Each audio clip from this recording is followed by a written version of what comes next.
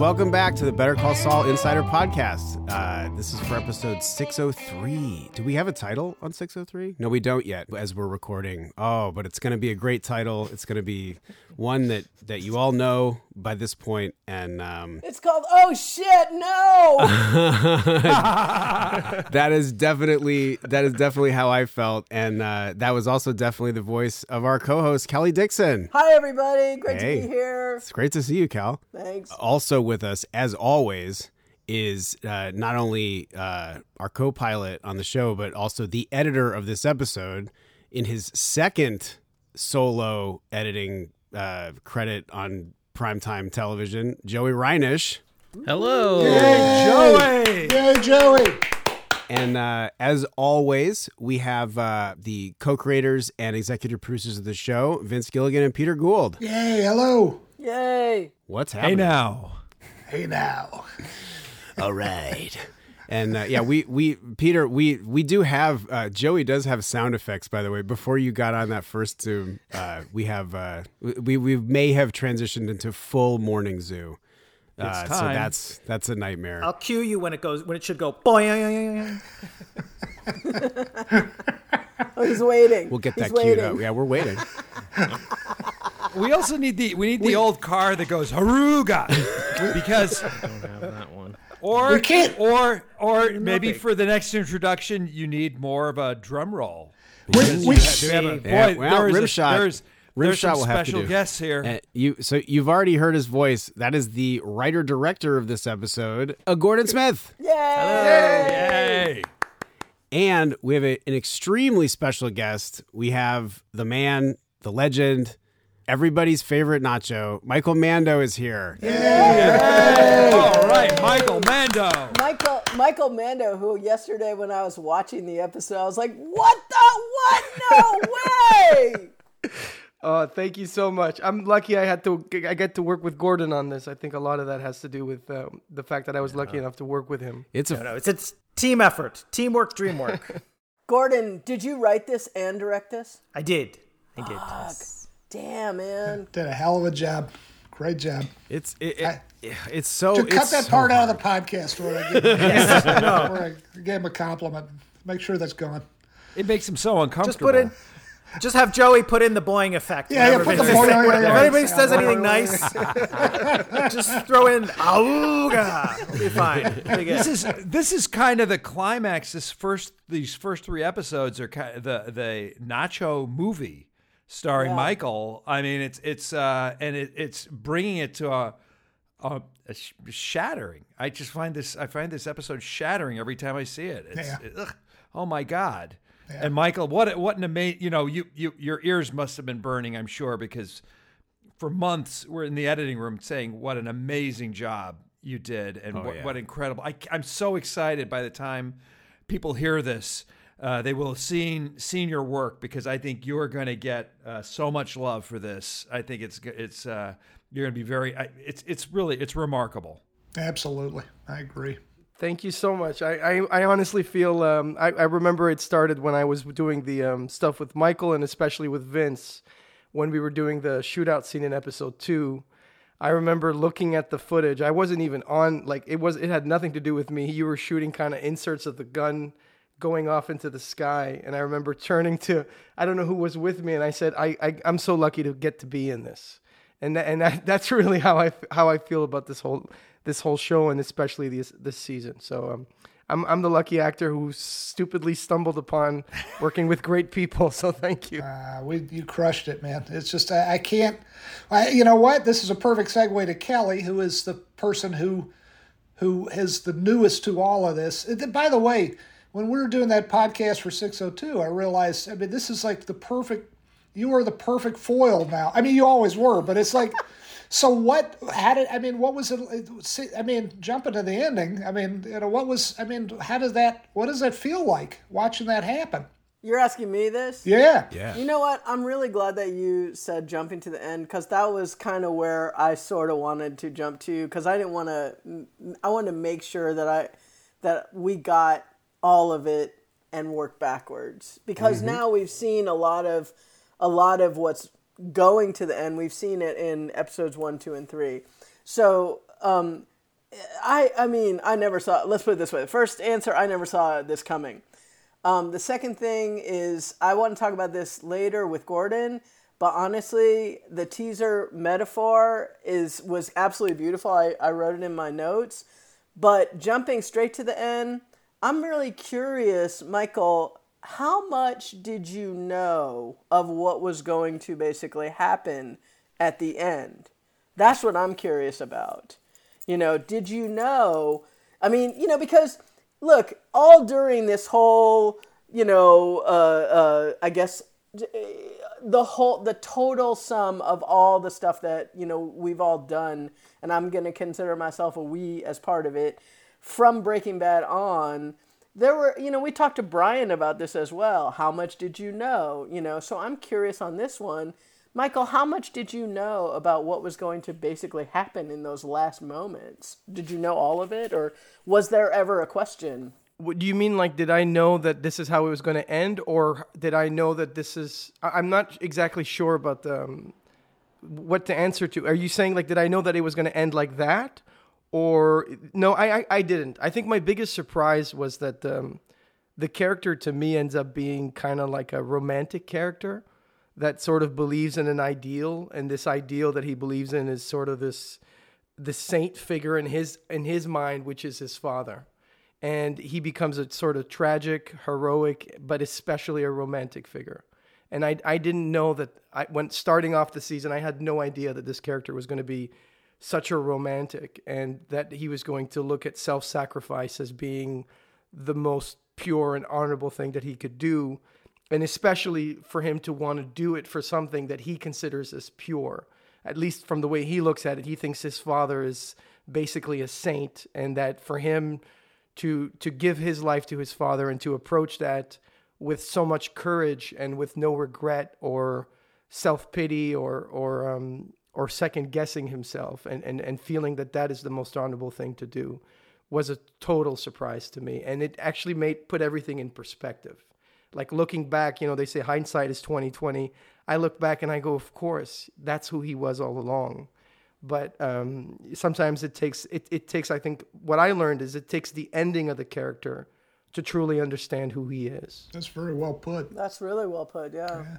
When Peter, we called, when I am blanking out here. When did you hear? Because you knew that the character was going to come to an end before you read the script, right? We had Peter. Did you and I call? Yeah. Yes, we did. Yeah, that's right. Talk about that, Peter. Talk about that, Michael. It's we always want to give context for something like this, and we don't usually call. So sometimes I worry that when we call them, it's always big news. But it's respectful, and so I believe we called you before the season even started shooting.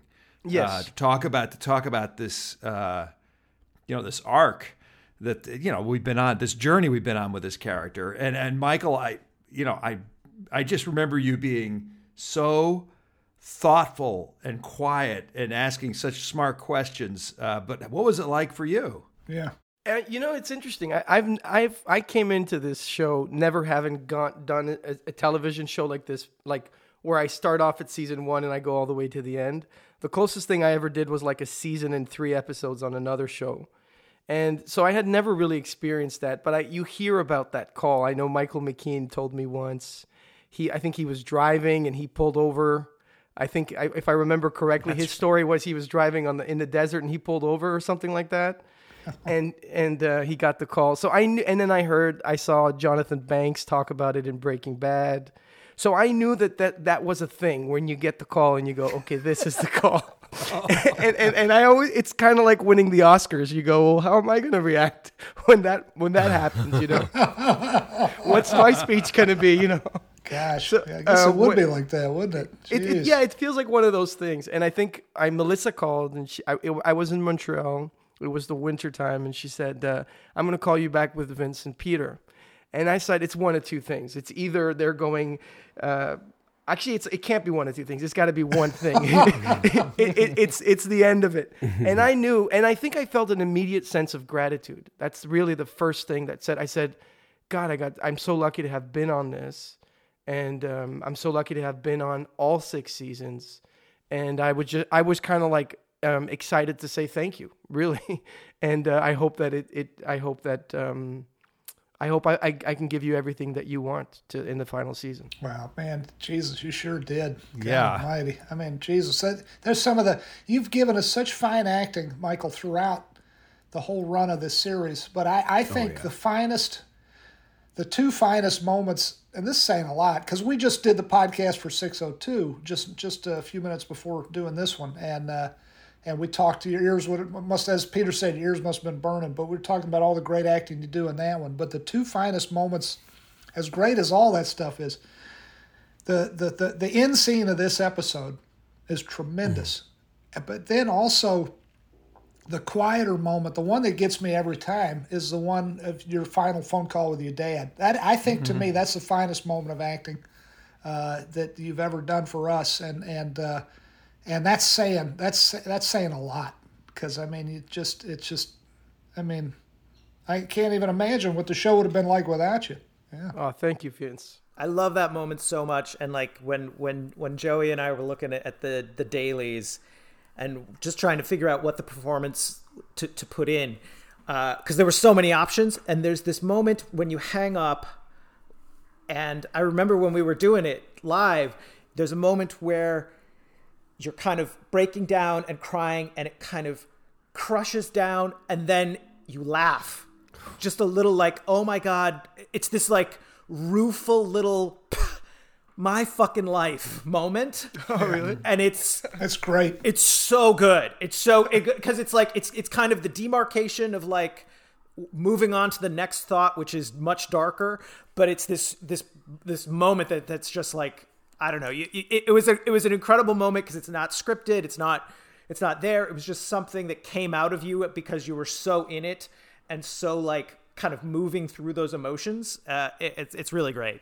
Oh, thank you. Well, one thing I just have to ask, because I think the audience listening to this will want to know. Michael, have you seen Yeah, I was gonna say the same thing. this episode? No, I haven't. You know, I did some ADR, and I haven't seen anything. And I wanted to see as little as possible in the ADR. The memory of shooting these episodes was so special to me that I'm so scared to see it, because the memory, it was so special. And Gordon, I have to say it again, so much of it has to do with the fact of how comfortable we were working together and how open it was. And you know, I think I really have to, you know, remove my hat to you and say thank you for that. Really. No, of course. I mean, thank you. You were there, and like, I know it took you. I think it took you some time to like trust me that that we were there together and we were on the same page. But I wouldn't trust Gordon either. I know. Jesus. Exactly. It goes without saying. He's like, you're going to dip into this, and then you're going to puke, and then you're going to put a gun to your head. Trust me, it's great. It's great. Now's a good time for a boy. Just like, but I feel like, eventually I feel like we came to like kind of work and trust each other, and then we could kind of build something, which I hope people like. Well, you know, it's a part of what we do in these things is, oh, you're so great. Oh, you're so great. Oh, you're so great. But and it's all true. But in all honesty, Michael, I mean, was this fun to shoot? And it doesn't mean you're not. Fun is a whole different thing. I mean, did you enjoy this, or was it painful? Because I mean, and it's okay. I think it's okay if it was. But I mean, was it kind of. What was it? What were you feeling every day on the set, especially for those big scenes, especially the final scene? Well, honestly, Vince, it really was a special time for many, many reasons. First of all, I feel like I had the opportunity, kind of, Gordon and I we were handed sort of the keys to the Lamborghini, you know, to the show. and you and Peter were going, take it for a ride. And we're like, really? Like, yeah, go ahead. Do your little episode and come back. Bring it back in one piece. It really was like a dream for me, because I got to sort of feel what it was like to be a leading man in a way. And be like, okay, I get to speak to the director about this. I get to speak to the writer about this. And more importantly than anything, I have the whole crew looking at me for leadership. And that position to me is something that is like a full circle moment. Because I remember when we started, Breaking Bad had just finished. And I remember people had tattoos of Breaking Bad, and the sort of shadow of Bryan Cranston was still there. And I felt this guy, people loved this guy, not just because he was a great actor, but the way he made everybody feel on set. And the camaraderie and the friendship and the way he looked out for everybody. And Bob and I had a lot of this conversation of like, what is it like and what kind of different types of leading men are there and stuff. So I took it upon myself to make the crew feel as happy as I could and as excited as I could. And that sense of responsibility for me was invigorating. It was like, like 1,000 watts going through my body. I got to do the scene, and I want to treat the crew to ice cream, and I want to make sure everybody's having a good time, and I get to have a conversation with the director. So it really was, I think, like it was like the highlight of my time on the show, because especially of that. Some of the scenes were difficult, like I remember the scene we shot with the scene we're talking about on the phone. I remember when it ended and Gordon said, "I think we got it." He goes, "How do you feel?" And I go, "I don't know." I don't know how I felt. And I remember driving home feeling uncomfortable. And then it hit me that the scene has no resolution. And that's why it leaves you with a sense of discomfort, because you can't ever say what you really want to say. And there's no closure. So that was just, I think that's when I really understood really what the scene was, because it was so uncomfortable because there's no closure. So there were moments like that felt difficult, driving home going, oh fuck, I never really get to say goodbye. But I also realized that that's great writing, and that's what makes it so good. But all in all, I would say it was my favorite experience. Okay. I want one quick follow-up. Juan Carlos Cantu, who plays your dad. God, what a wonderful actor. Yeah. This is just like from a fan's point of view myself. Was he there when you shot that scene? Or who were you reading against for the phone call? That's so fun. That's a good question. It's weird. I didn't want to read it with anybody there. So the Giancarlo, Mike, Jonathan Banks, and Juan Carlos Cantu were not there for any of the phone calls. Oh. Rich, the AD, asked me. He said, "Do you want him there?" And I said, "You know what? No." And the reason why is I felt Juan Carlos Cantu's character doesn't really know at this point any of the things that I'm going through, and Juan Carlo himself doesn't know what I'm going through. And what was interesting, it reminded me of a scene in the direction you gave me, Vince, in your episode. By the way, just so you know, we were quoting you a lot, Gordon and I, when we were shooting. It was like I kept going like, Vince did this thing that I want to imply. Vince taught me this thing, and we were kind of like, I was seeping in everything that I learned from you and trying to inject it into the episode. Gosh. Like really specific moments that Gordon and I could recall to. That I was like, I did this on 2, and I'd like to do a version of this on this. And it was one of those things. I remember when you had me call Ray, Tyrus, you were telling me the eyes are doing one thing, but the voice is doing something else. You remember that, Vince? Yeah, I do. In the scene where you're talking to the Watcher in 602, yeah, where you're performing for Tyrus when you're on the phone call. Yeah. Exactly. So I kind of was really inspired by that note, and I said to Gordon, it'd be more interesting if the father just hears the voice but has no idea what's actually going on, where I am, what I look like, or anything like that. And that's why Rich, the AD, ended up reading it. And he's a funny character with a nice, deep voice. And it sounds nothing like my father. And it was great because it had that disconnect. Oh, that's interesting. I did not know that was going to be the answer. Hey, Kelly, I'm so sorry. What were you going to say? Dude, it's y'all's show. We wouldn't be here if it weren't for you, Kelly.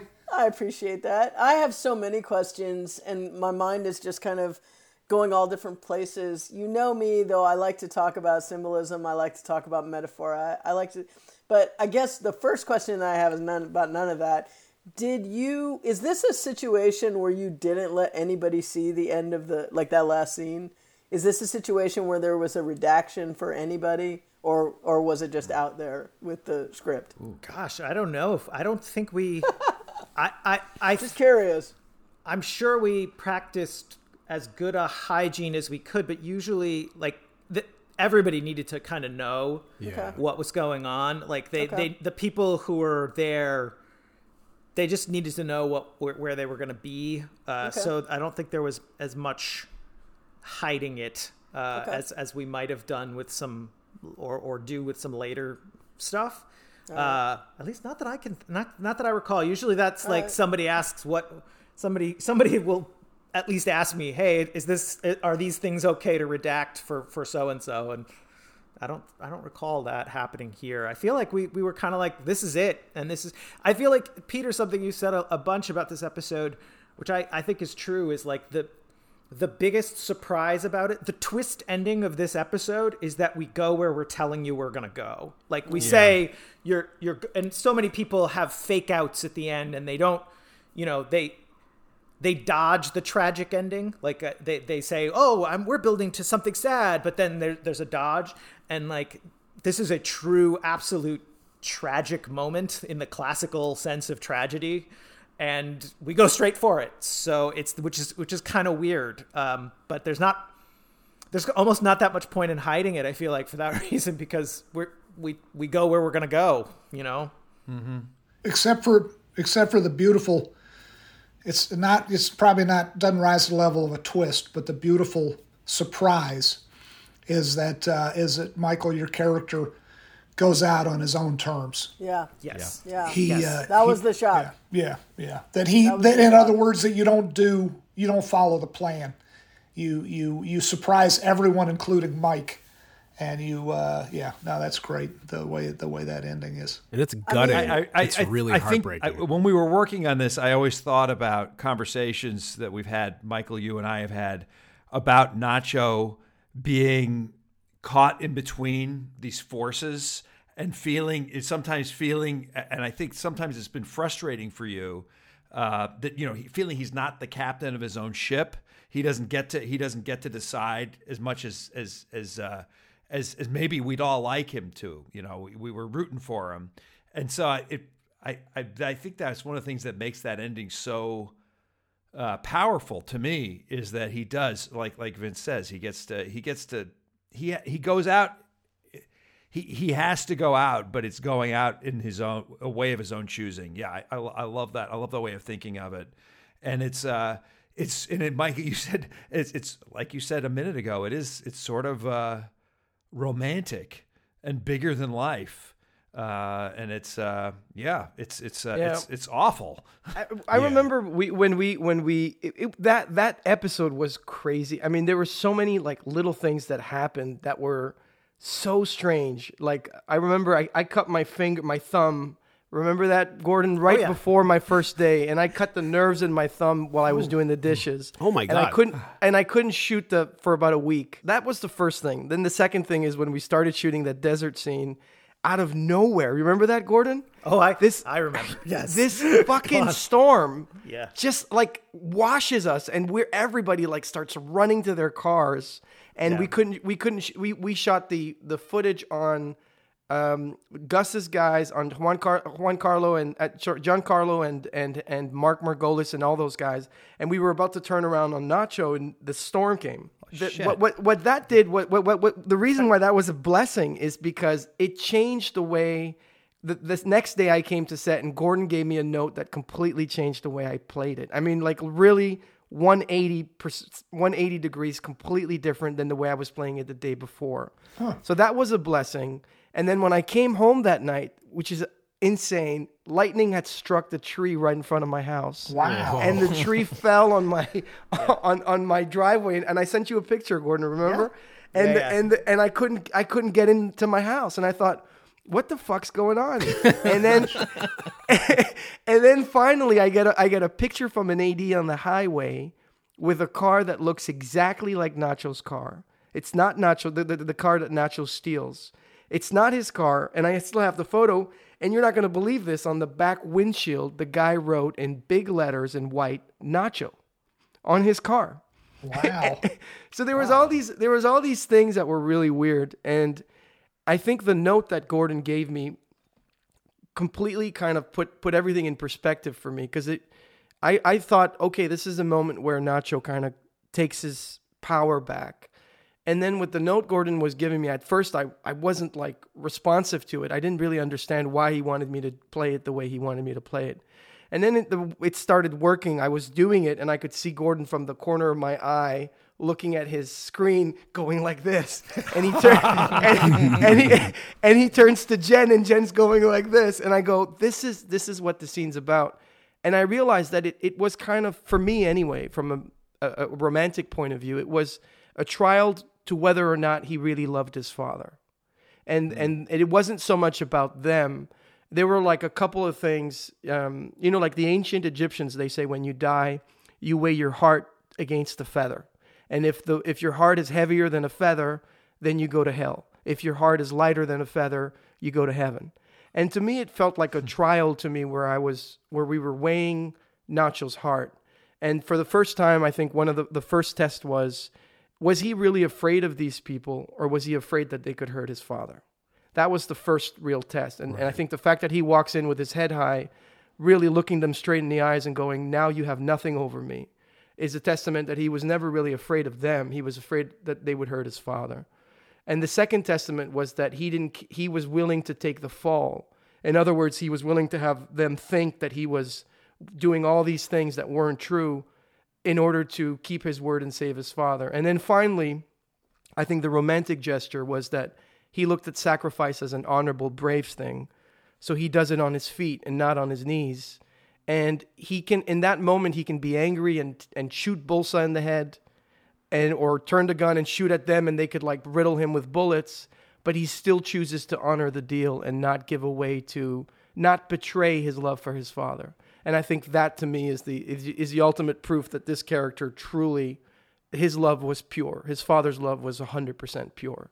And I felt, and thanks to Gordon, I realized, oh, that's what this is. This is kind of like the trial of, did this man truly love his father, and is this why he's doing it? And I think he checks every box and takes his own life and goes, there's nothing above the love of my father, Right. Gosh, is that? Damn. Yeah, no, damn is right. You know what? Somebody somewhere, because this is the way I watch TV shows too. Somebody somewhere is going to say, so let's nip this in the bud, or let's inoculate this, or let's just see what we see, when we ask this question. Somebody somewhere out there listening to this has asked themselves the question, how come he didn't just use Bulsa as a human shield and just shoot the cousins and Tio? You're asking me? Yeah. What do you guys think? Because someone's going to ask that question. I mean, I kind of feel like Michael just answered that question, Yeah, which is me that too. if he does that, there's no way he could kill all of them. The cousins also are murder machines. They will mow him down. Yeah, that's so true. like he can maybe get Bulsa killed, but if he does that, he knows they're going to take vengeance on his dad. He'll die there, but they'll kill his dad too. I think that the only way through is for him to be.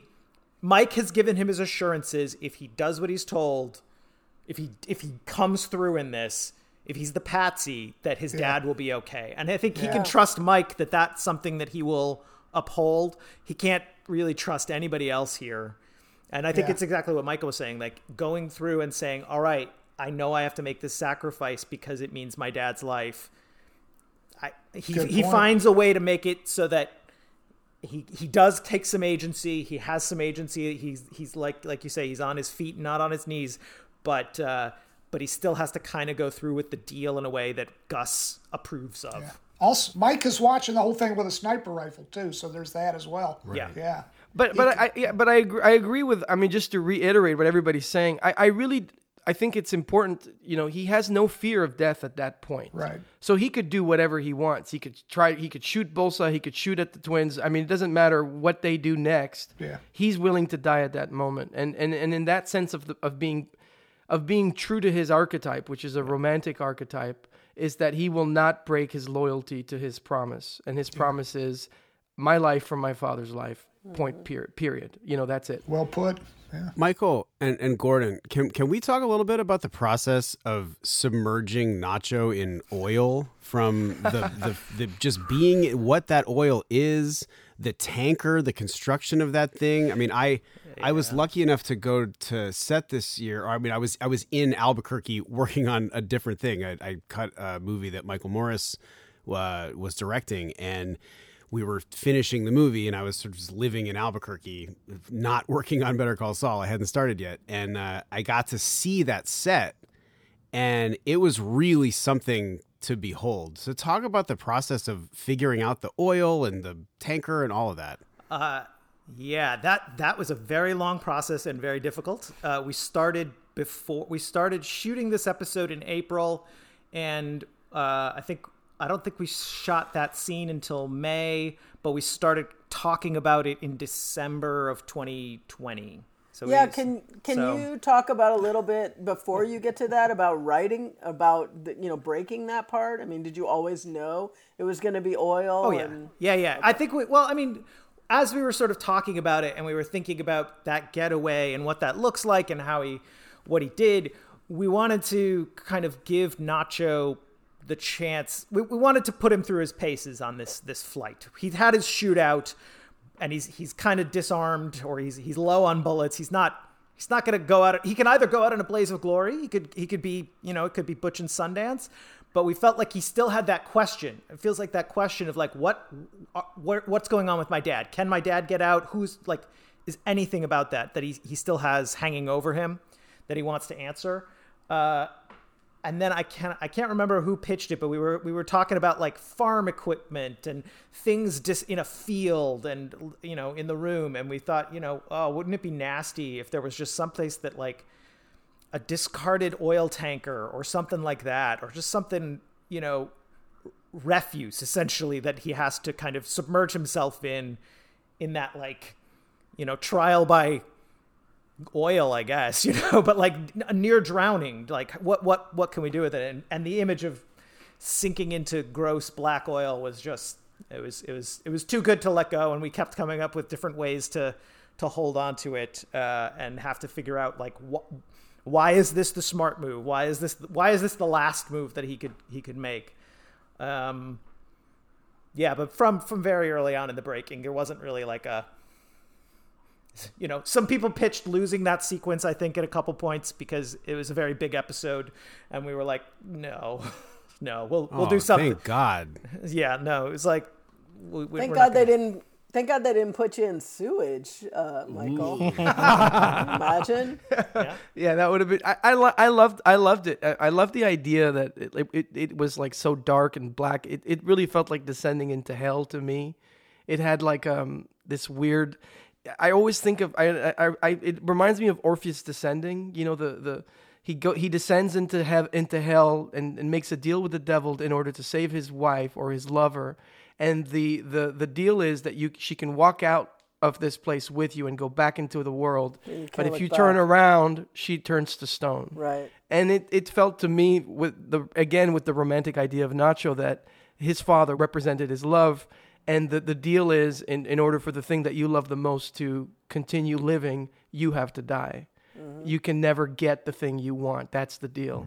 And for me, that moment felt like the kind of like signing. He was immersing himself into darkness, into the black, into the abyss. And from there on, there was no going back. Boy, you are such a poetic soul, Michael. I'm Mr. Meat and Potatoes. Is that a real tanker? And what is the oil? How did you do that? Yeah, seriously. The oil is some kind of special effects goop that Werner Heinlein got for us because we knew real oil. We play this, and Michael, you played it so well. It's toxic. You can't just descend into like crude or waste oil and come out of it. It burns your skin. It burns your nose. It's very bad for you. Kids out there, don't do it. Wait, you're saying that's not real oil? It is not real oil. Hollywood's so fake. I know. It's Hollywood goop. It's Did you have to test that? I mean, were there like I didn't shoot myself for real too, Chris. What? That was fake too. Yeah, we tested lots of concoctions because we had to test Michael and I had to do a bunch of tests because first we had to test in order to make sure that the dimensions that we were working with to build, this was a build. Our welder, Peter Lane, did an incredible job with Denise and Steve Brown in construction to build this 40-foot long interior tanker that was big enough for us to get cameras in. The exterior that we use on location is a real tanker, but you can't put anyone in there. You can barely, like, even for Michael to even descend into it as he had to do, we had to cut a hole for safety in the bottom, and there was no way to get cameras in there. So we had to build something that is slightly bigger on the inside. The tanker is slightly bigger on the inside than it is on the outside in order to accommodate that. Gotcha. But we had to still test.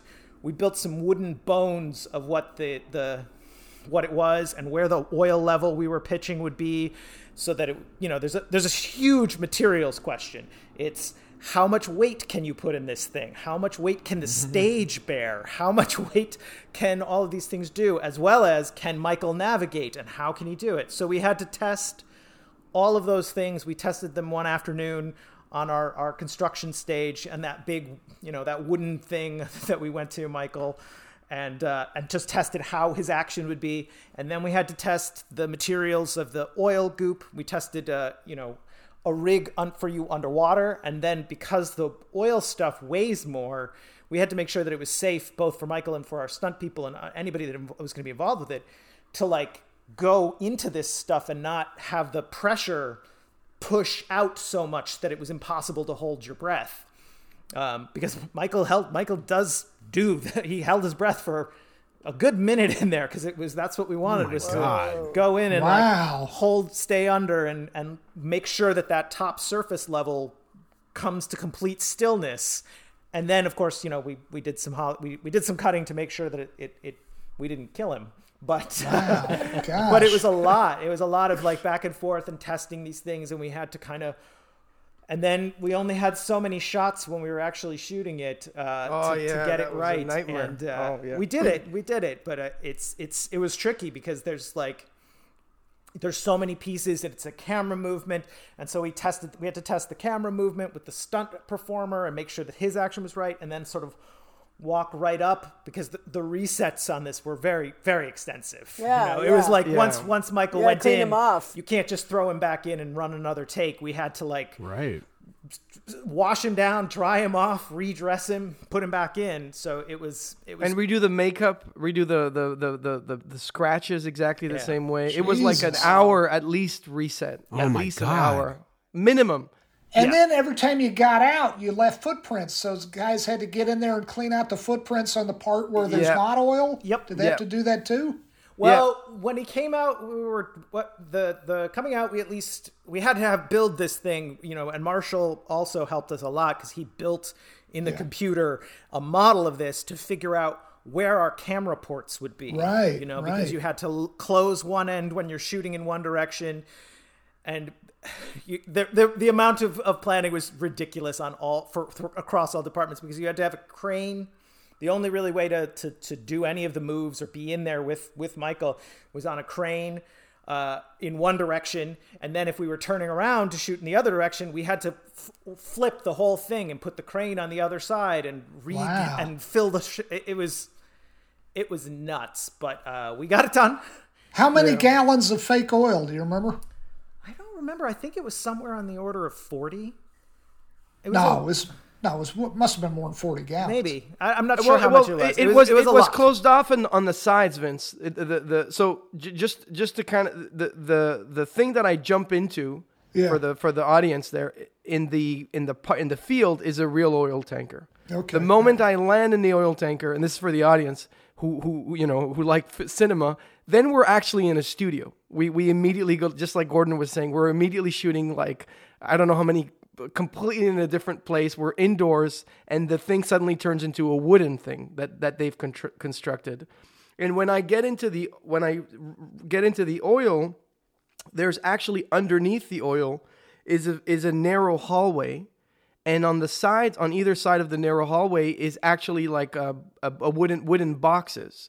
So the oil looks like it's all full, but the reality is to my right and to my left are walls. So they don't have to fill that empty space. Okay. Gotcha. Which helps with both the weight, because even though it is a steel tube, there's only so much weight that they wanted to put both on that, and there's a support structure underneath it because there's clearances for the cranes and all of that stuff.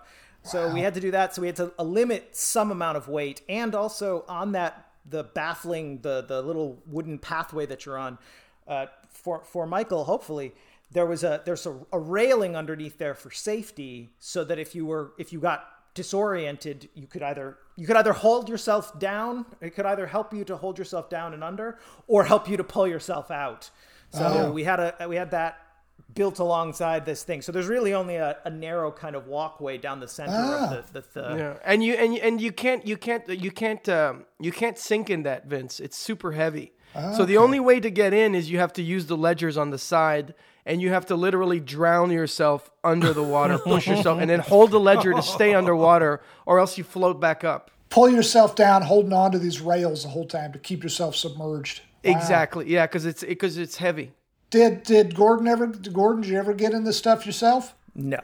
I tried to get him in there. No. Yes. I would have, Michael, I would have said, I'm not doing this until I see Gordon. Show me. That's what they tell actors when a director says to do something crazy. Because show me how. And but here is where I have a lifelong excuse. I have a get out of drowning free pass because I have a hole in my right eardrum. I can't even go underwater. So no oil for me. That's true. Yeah, that's right. That's right. Now I feel bad. Yes.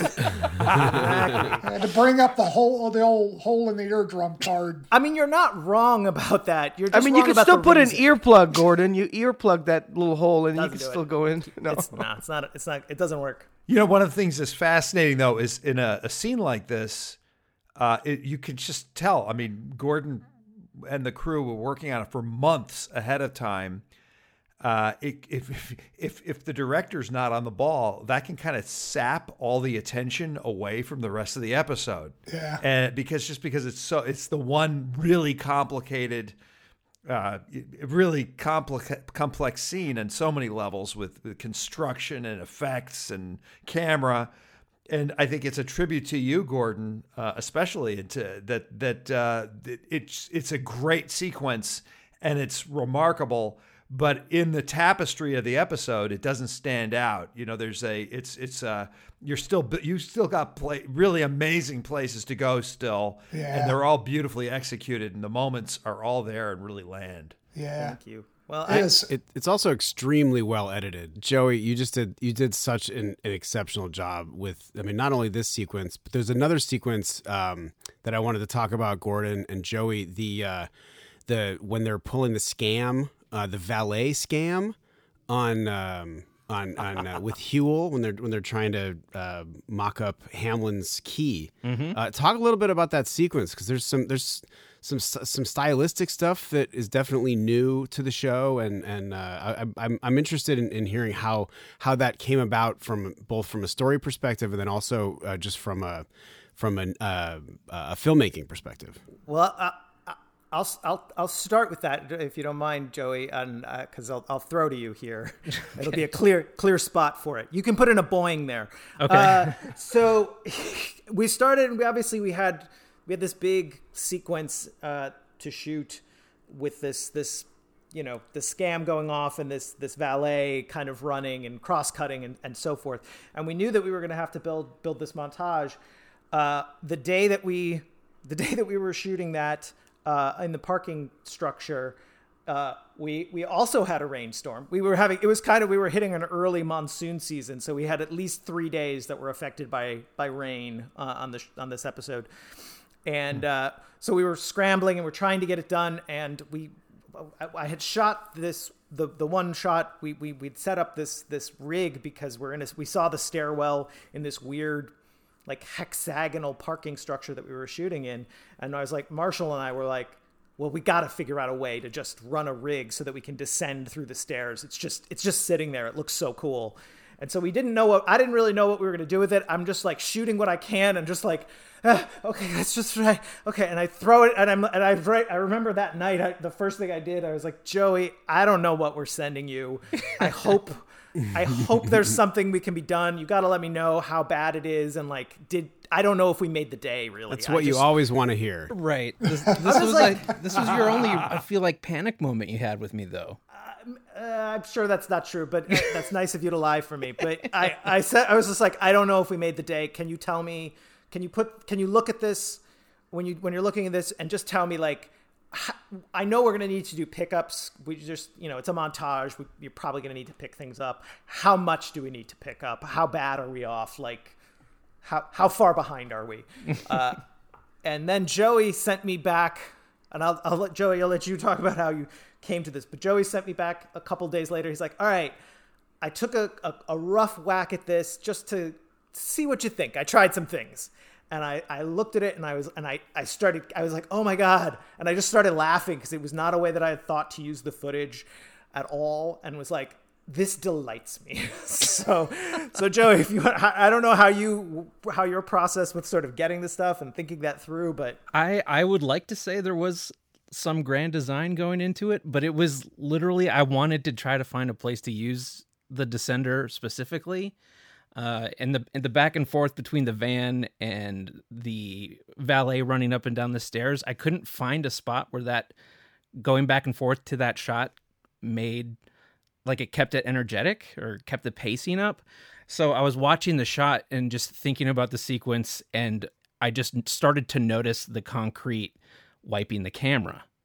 And it was literally just, I don't even know if this is going to work. And I spent about an hour and a half on it because I had finished everything else for that day. And then I just didn't tell Gordon about it. And he asked how the sequence was going, if we had enough stuff, and I just sent it to him, but like didn't warn him at all. I said, I tried a little something, just see what you think. Are you guys talking about cross-cutting between the descender, I guess, going down and the key being cut? Yeah, like wiping the screen between the stairwell and... I thought you meant to do that, dude. You shouldn't cop to. You should. No. I'm gonna give Joey deserves the credit for that. I just was like, this is a cool shot, and I felt like we could figure a way into it. And Joey turned it into a wipe, and that sort of made me go, oh, you know what? And then when we were working on it on the director's cut, it was like, let's just make a bunch of wipes here, and so we kind of turned it into the style of the whole thing. And that's straight from Joey. I thought y'all straight up did that on purpose. So yeah, it was definitely found in the room. Good for you, Joey. Good for Thank you, man. Hell yeah.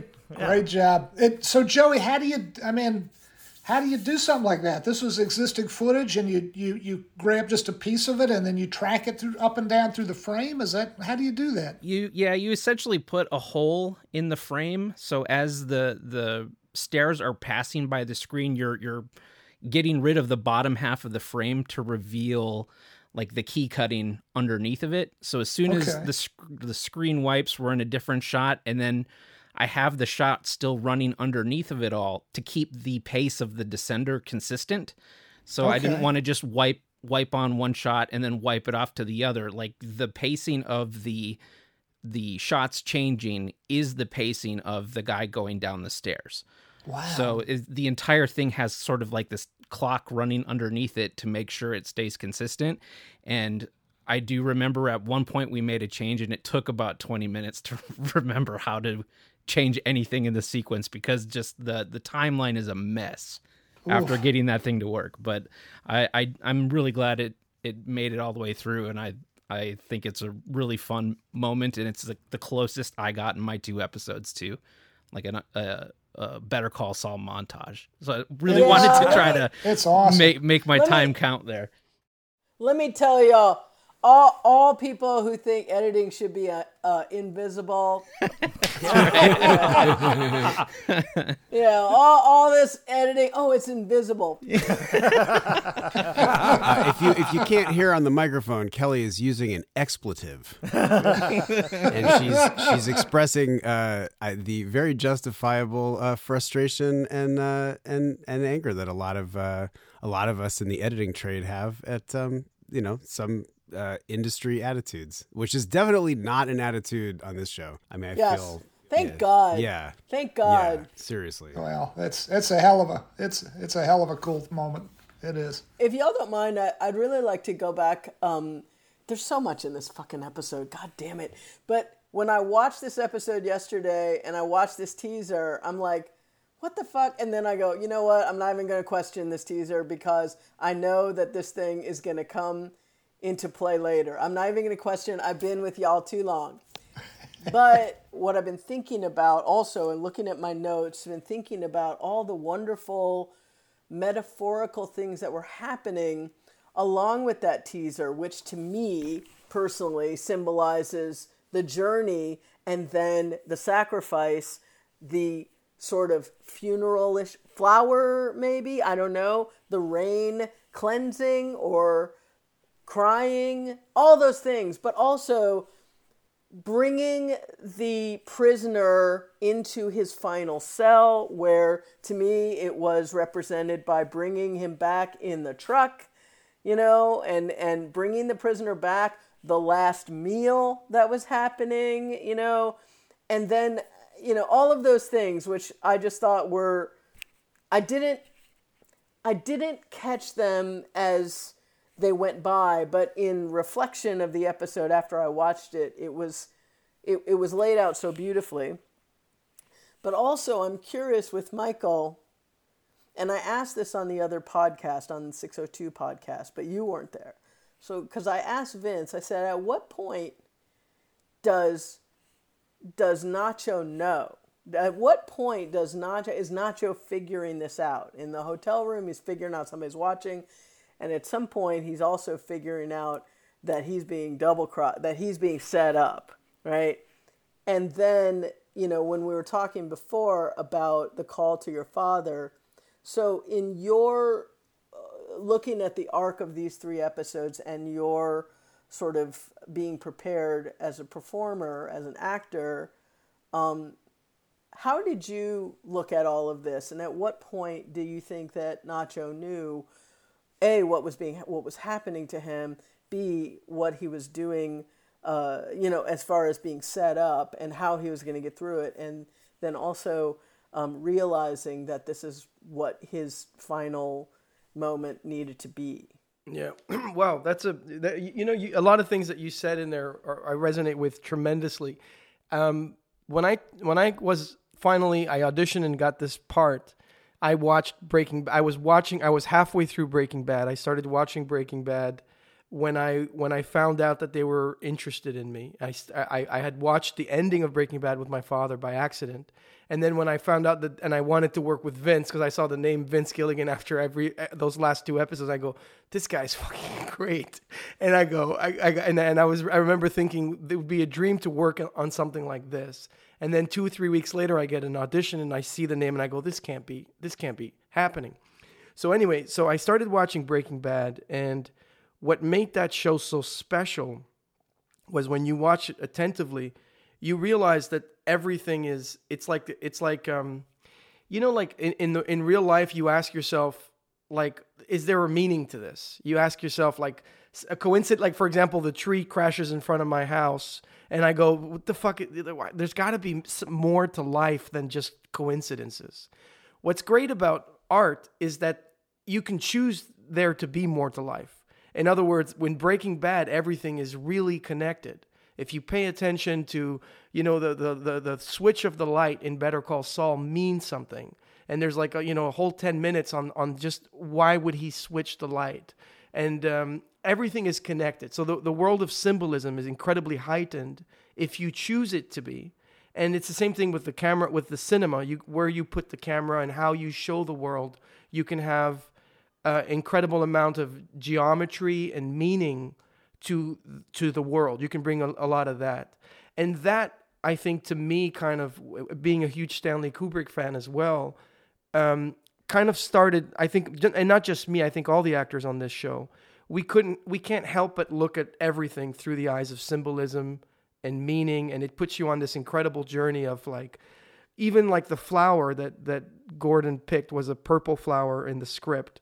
And to me, purple was the color of enlightenment. It was the crown chakra. And then the flower in the motel room was also, I think, a purple flower. It was named after a flower. You kind of start looking into all this symbolism. Sometimes it's intentional, and sometimes it's just the actor kind of uncovering all that stuff. So while we were shooting it, we were very aware of the symbolism of like the last meal, and we had talked like endlessly about. I didn't want him to eat with his hands. It was so important for me that he would eat with a fork and a knife. And Gordon was like, well, it can't be metal. It has to be plastic. It can't be a weapon. And it was really important for me that he put salt and pepper, because it's not about substance. It's about enjoying this meal. So there was so many stuff like that. So that's the question of symbolism is definitely there, I think, in Gordon and I's kind of approach to all this stuff. And then in terms of when he knew that he was set up, I know there was a scene, I think Michael told me it was cut. It was a really small inserted moment. And I think Michael told me it was cut for time. But when Nacho gets into the hotel, I haven't seen any of the episodes, but I know that he opens the fridge, and there's a lot of sports drinks initially in the script. And Michael and I were discussing that's when Nacho starts thinking, why is Gus being so nice? And I think that's when Nacho, in episode 1, is when he starts thinking, like, why is this guy, stacking my fridge up with drinks and food? And something's off, but he has no other alternative than to take a leap of faith. And the leap of faith really isn't in Gus. I think it's in Mike. I don't think Nacho respects Gus at all. I mean, he respects him as an intelligent guy, but I don't think he respects him on a moral, virtuous side at all. But he does respect Mike. So he says, Mike's in my corner in that camp, and I'll take Mike over any of the Salamancas any day, and I'll take Mike over Gus. But, this is something's going on here that doesn't make any sense.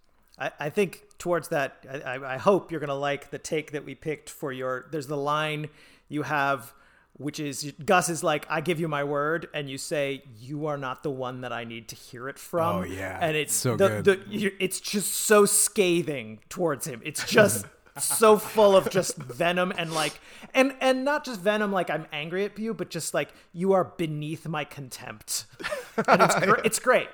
Oh, good. Yeah, it was fun. It was fun. I mean, to play the character of Nacho requires tremendous amount of generosity, because you're constantly playing the other people's status, like you have to be afraid of Gus. You have to be afraid of the Salamancas. You have to give so much you have to relinquish so much power to play that character.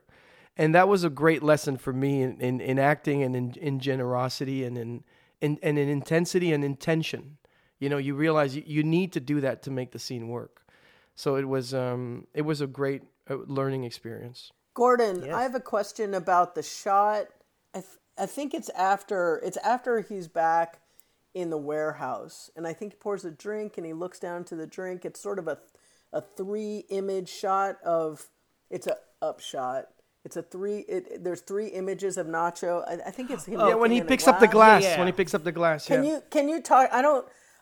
Look, other people might be interested in how you did it. I'm curious about what it means. Sure. I mean, to me, You can say both, but that's what I would like to know. sure. Well, I'll start with what I think it means, and it's the moment of we wanted to kind of. It felt too literal for us to look down and see the broken glass that happens in episode 2, that is in that wastebasket. It just felt like that was. That's it. It felt like that's too. what it was. It felt too much like a previously on, to include in the show. And so we kept talking about it, and we wanted to come up with an oblique, but hopefully poetic way of saying, hey, Nacho is looking here, and there's an idea here, and we don't quite know what it is. It's an episode out, or it's an act out. So it's like he comes in, he's been beaten, he's at his lowest point. Gus has made him sort of just recite this thing that he doesn't want to say. It's a lie. It's a complete lie, but it's the lie that he needs to tell. Mike's beaten the shit out of him.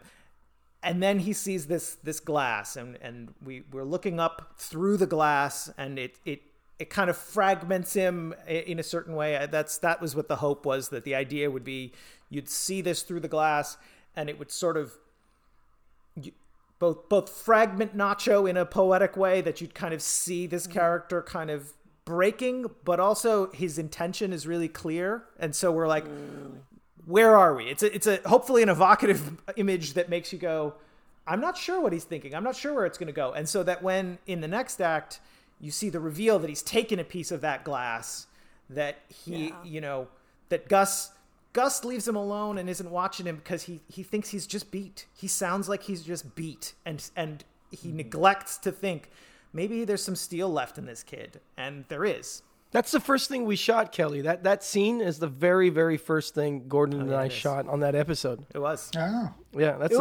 was gorgeous. And like I said, I wrote in my notes specifically because you know me, I like to know, all of these. The show is very, very, very special in that way. So I like to know all these metaphorical things. Would you like to know how we did it? Sure. Yes, please. We did it. We were running. It was a very complicated shot to get on the day. So what we did was, we were running out of time on the night. So what we did is we shot Michael clean in the location as a plate. So we got his performance and we could lay it in, and we worked it until we felt like that we were getting what we needed, Michael and I, and then 2 weeks later we had a day. Luckily, we ended up having a day that was mostly inserts and detail work because of the schedule of the production, and we had a playback operator with a screen and a camera rig with the glass in front of it, shooting the screen of Michael projected over it. And then it was we were using the screen and just ran the loop. And so we could adjust where the glass was and adjust exactly where he was moving and where it was going to fracture on the day. Because we couldn't do it. We weren't going to be able, it would have taken us 3 hours to do it if we had to work both the performance and the technical stuff, and we didn't have that time on the night, so we had to break it into 2 parts and kind of figure them out separately.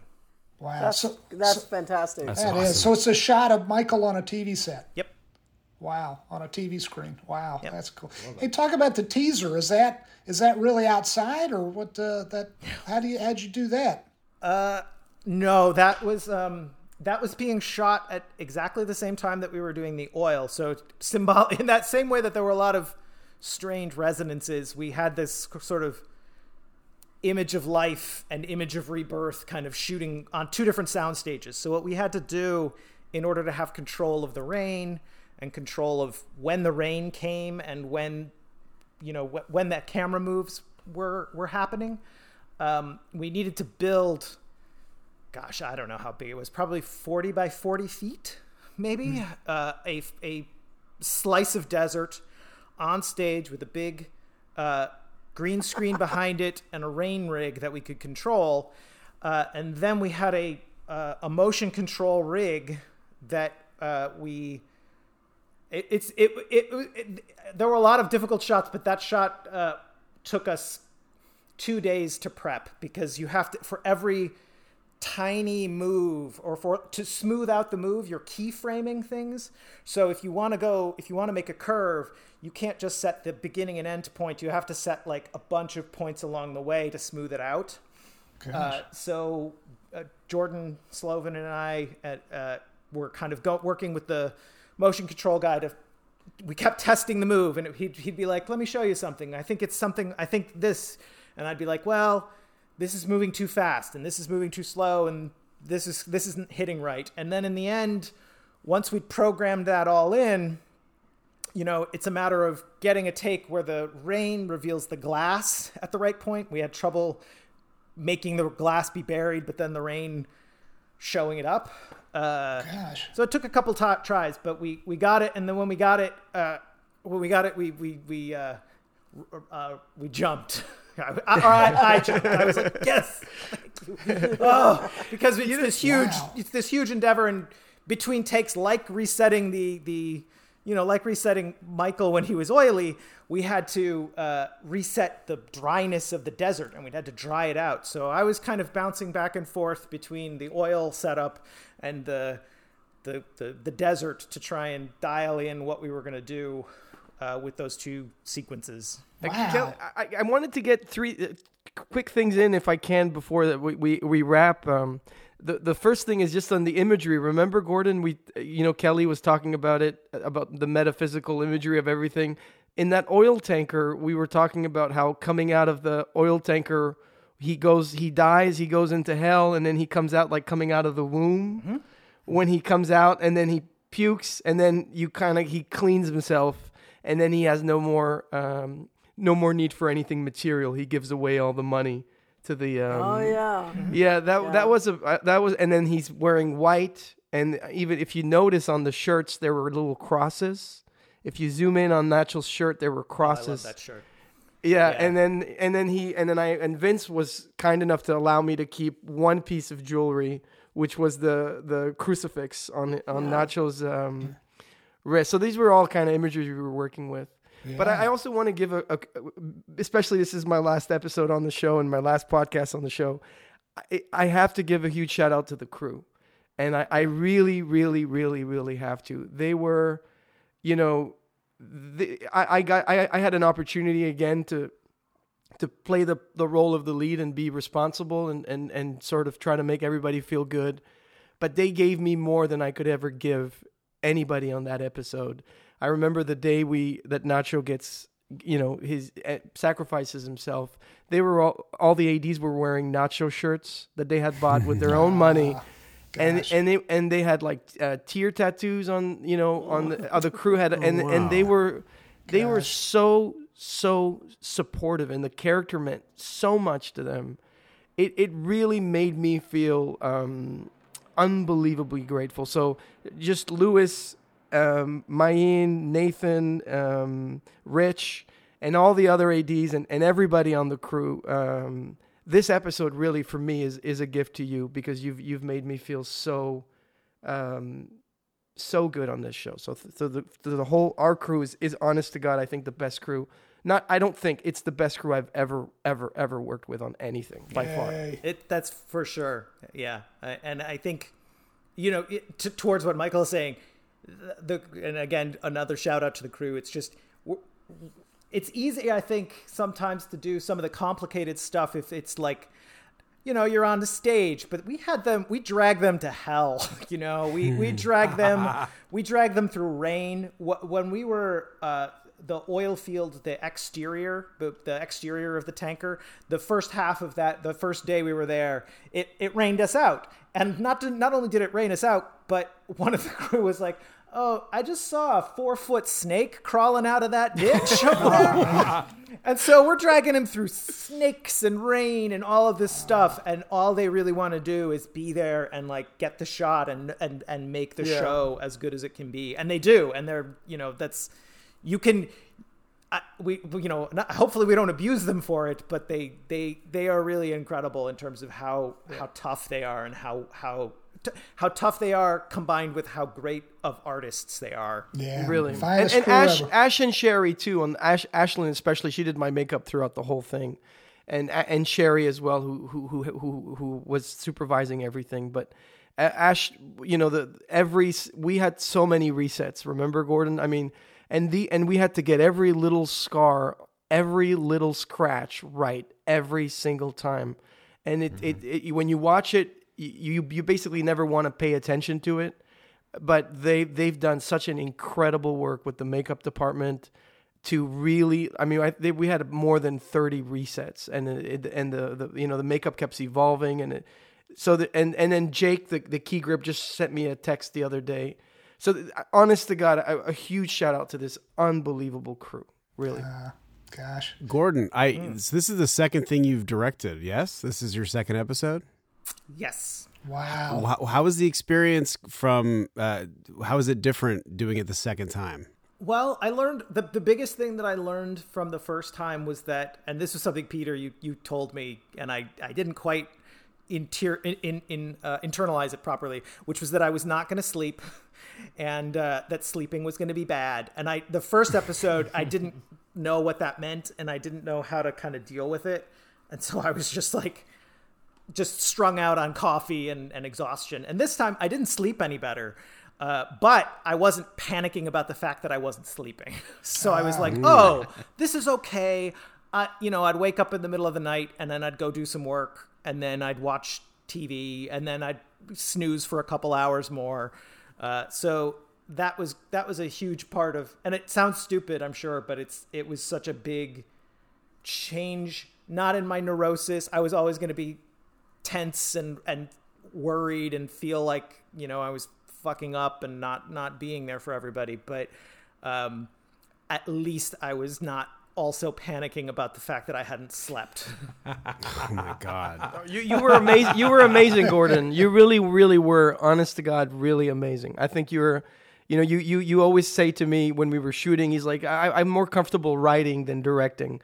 I think you're an incredible, really incredible director. So it's very. I hope you direct a lot more. You're a natural. All right, this is a good talented. This is a good spot for the boing or the auga. throw those in here, Joey. I think it's here's one thing. Yeah, there you go. I would echo what Michael just said. I mean, there's so many like really nice like filmmaking touches in the episode, and one that I know we have to wrap up shortly, but there's one in particular that we were talking about at the office the other day, which is the scene with Kim and Erickson. It's a very long dialogue scene that is two people talking, and Kim as usual is betraying so little with her face. The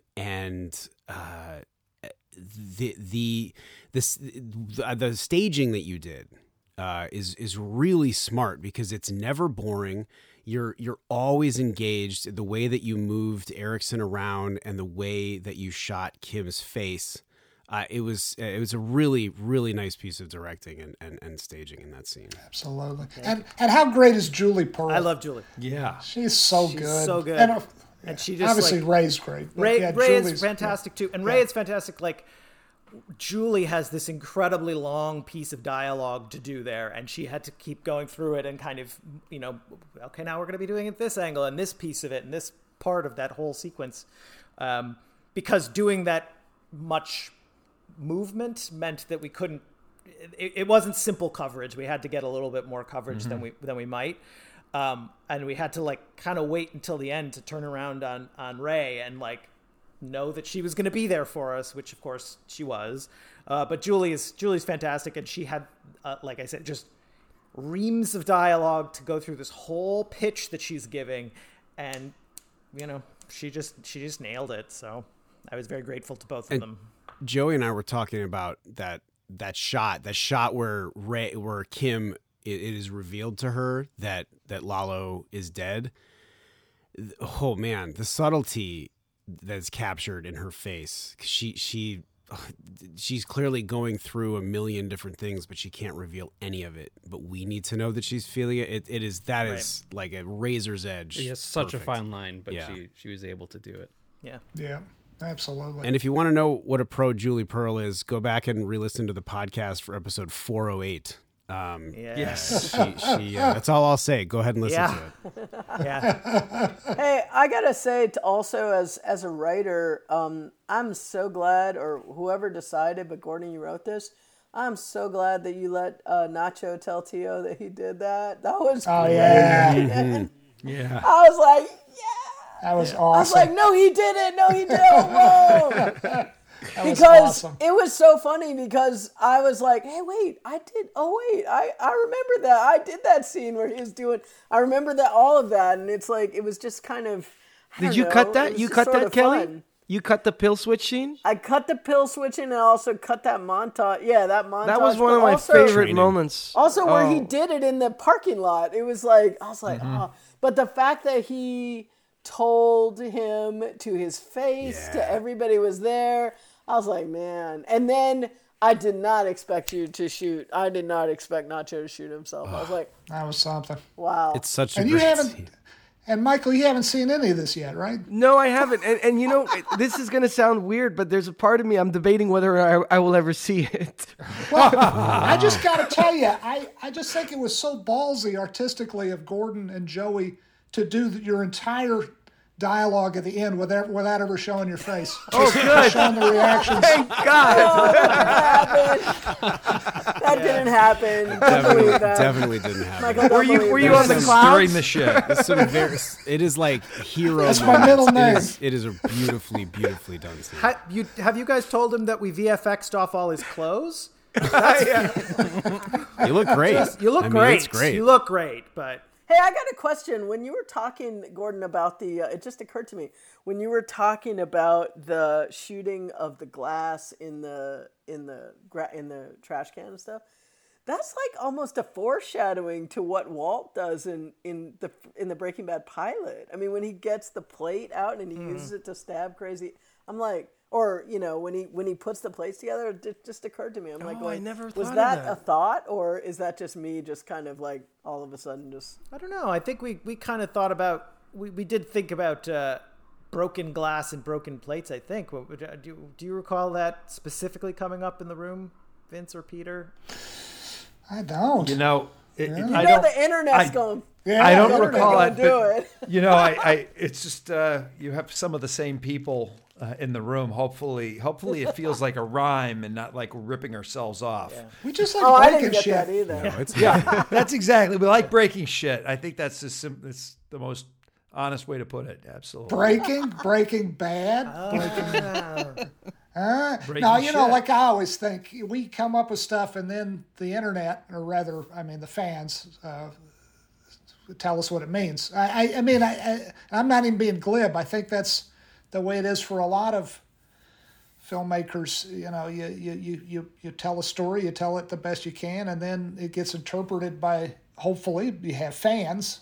If you're lucky enough to have fans, especially fans like we have, and then they interpret it and they kind of tell you what you came up with, and I more often than not am eternally surprised and grateful, because you don't even know what you're doing half the time. You're kind of you're going through an abandoned mine with a little Bic lighter, and you can only see an inch or two in front of your face, and then the fans kind of look at it from 30,000 feet and figure it all out. It's kind of wonderful that way, actually. Oh man, I got to go watch these again. I'm so mad. I only have 5 of them. Well, you'll just wait.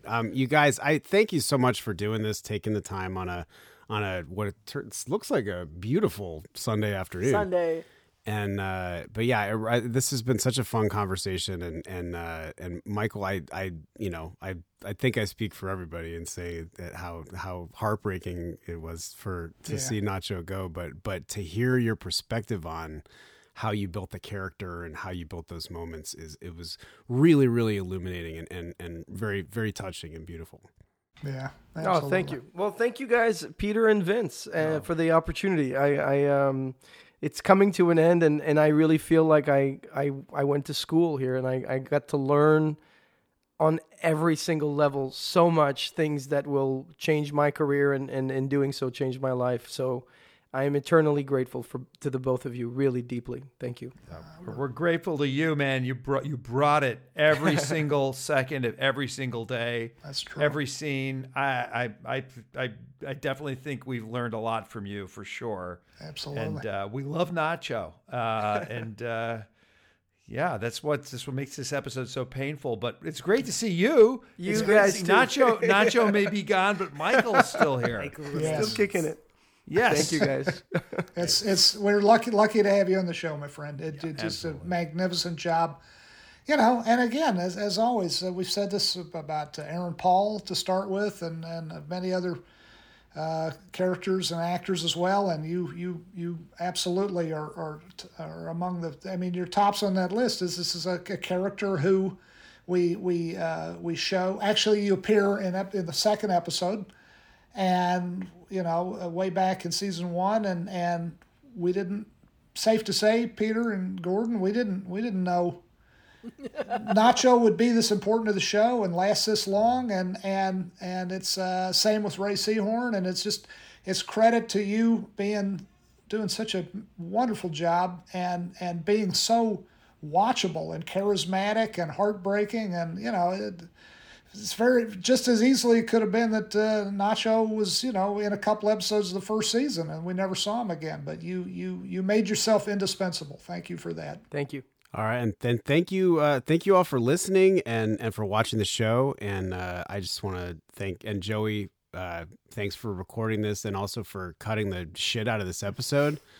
It's such an awesome job. Thank you. And it's as Kelly says, it's the place where dreams come true, and it keeps happening. So and I want to thank Mike Behrmantraut and Chris Sullivan for no reason in particular. And until next time, Michael, something that we do on the podcast is we will have one of the guests kind of take us out with their best, like Bob Odenkirk style Better Call Saul. Oh yeah. So would you, if you would do the honors and take us out? You better call Saul. Yeah. Awesome. Yay. This is the best work I ever done.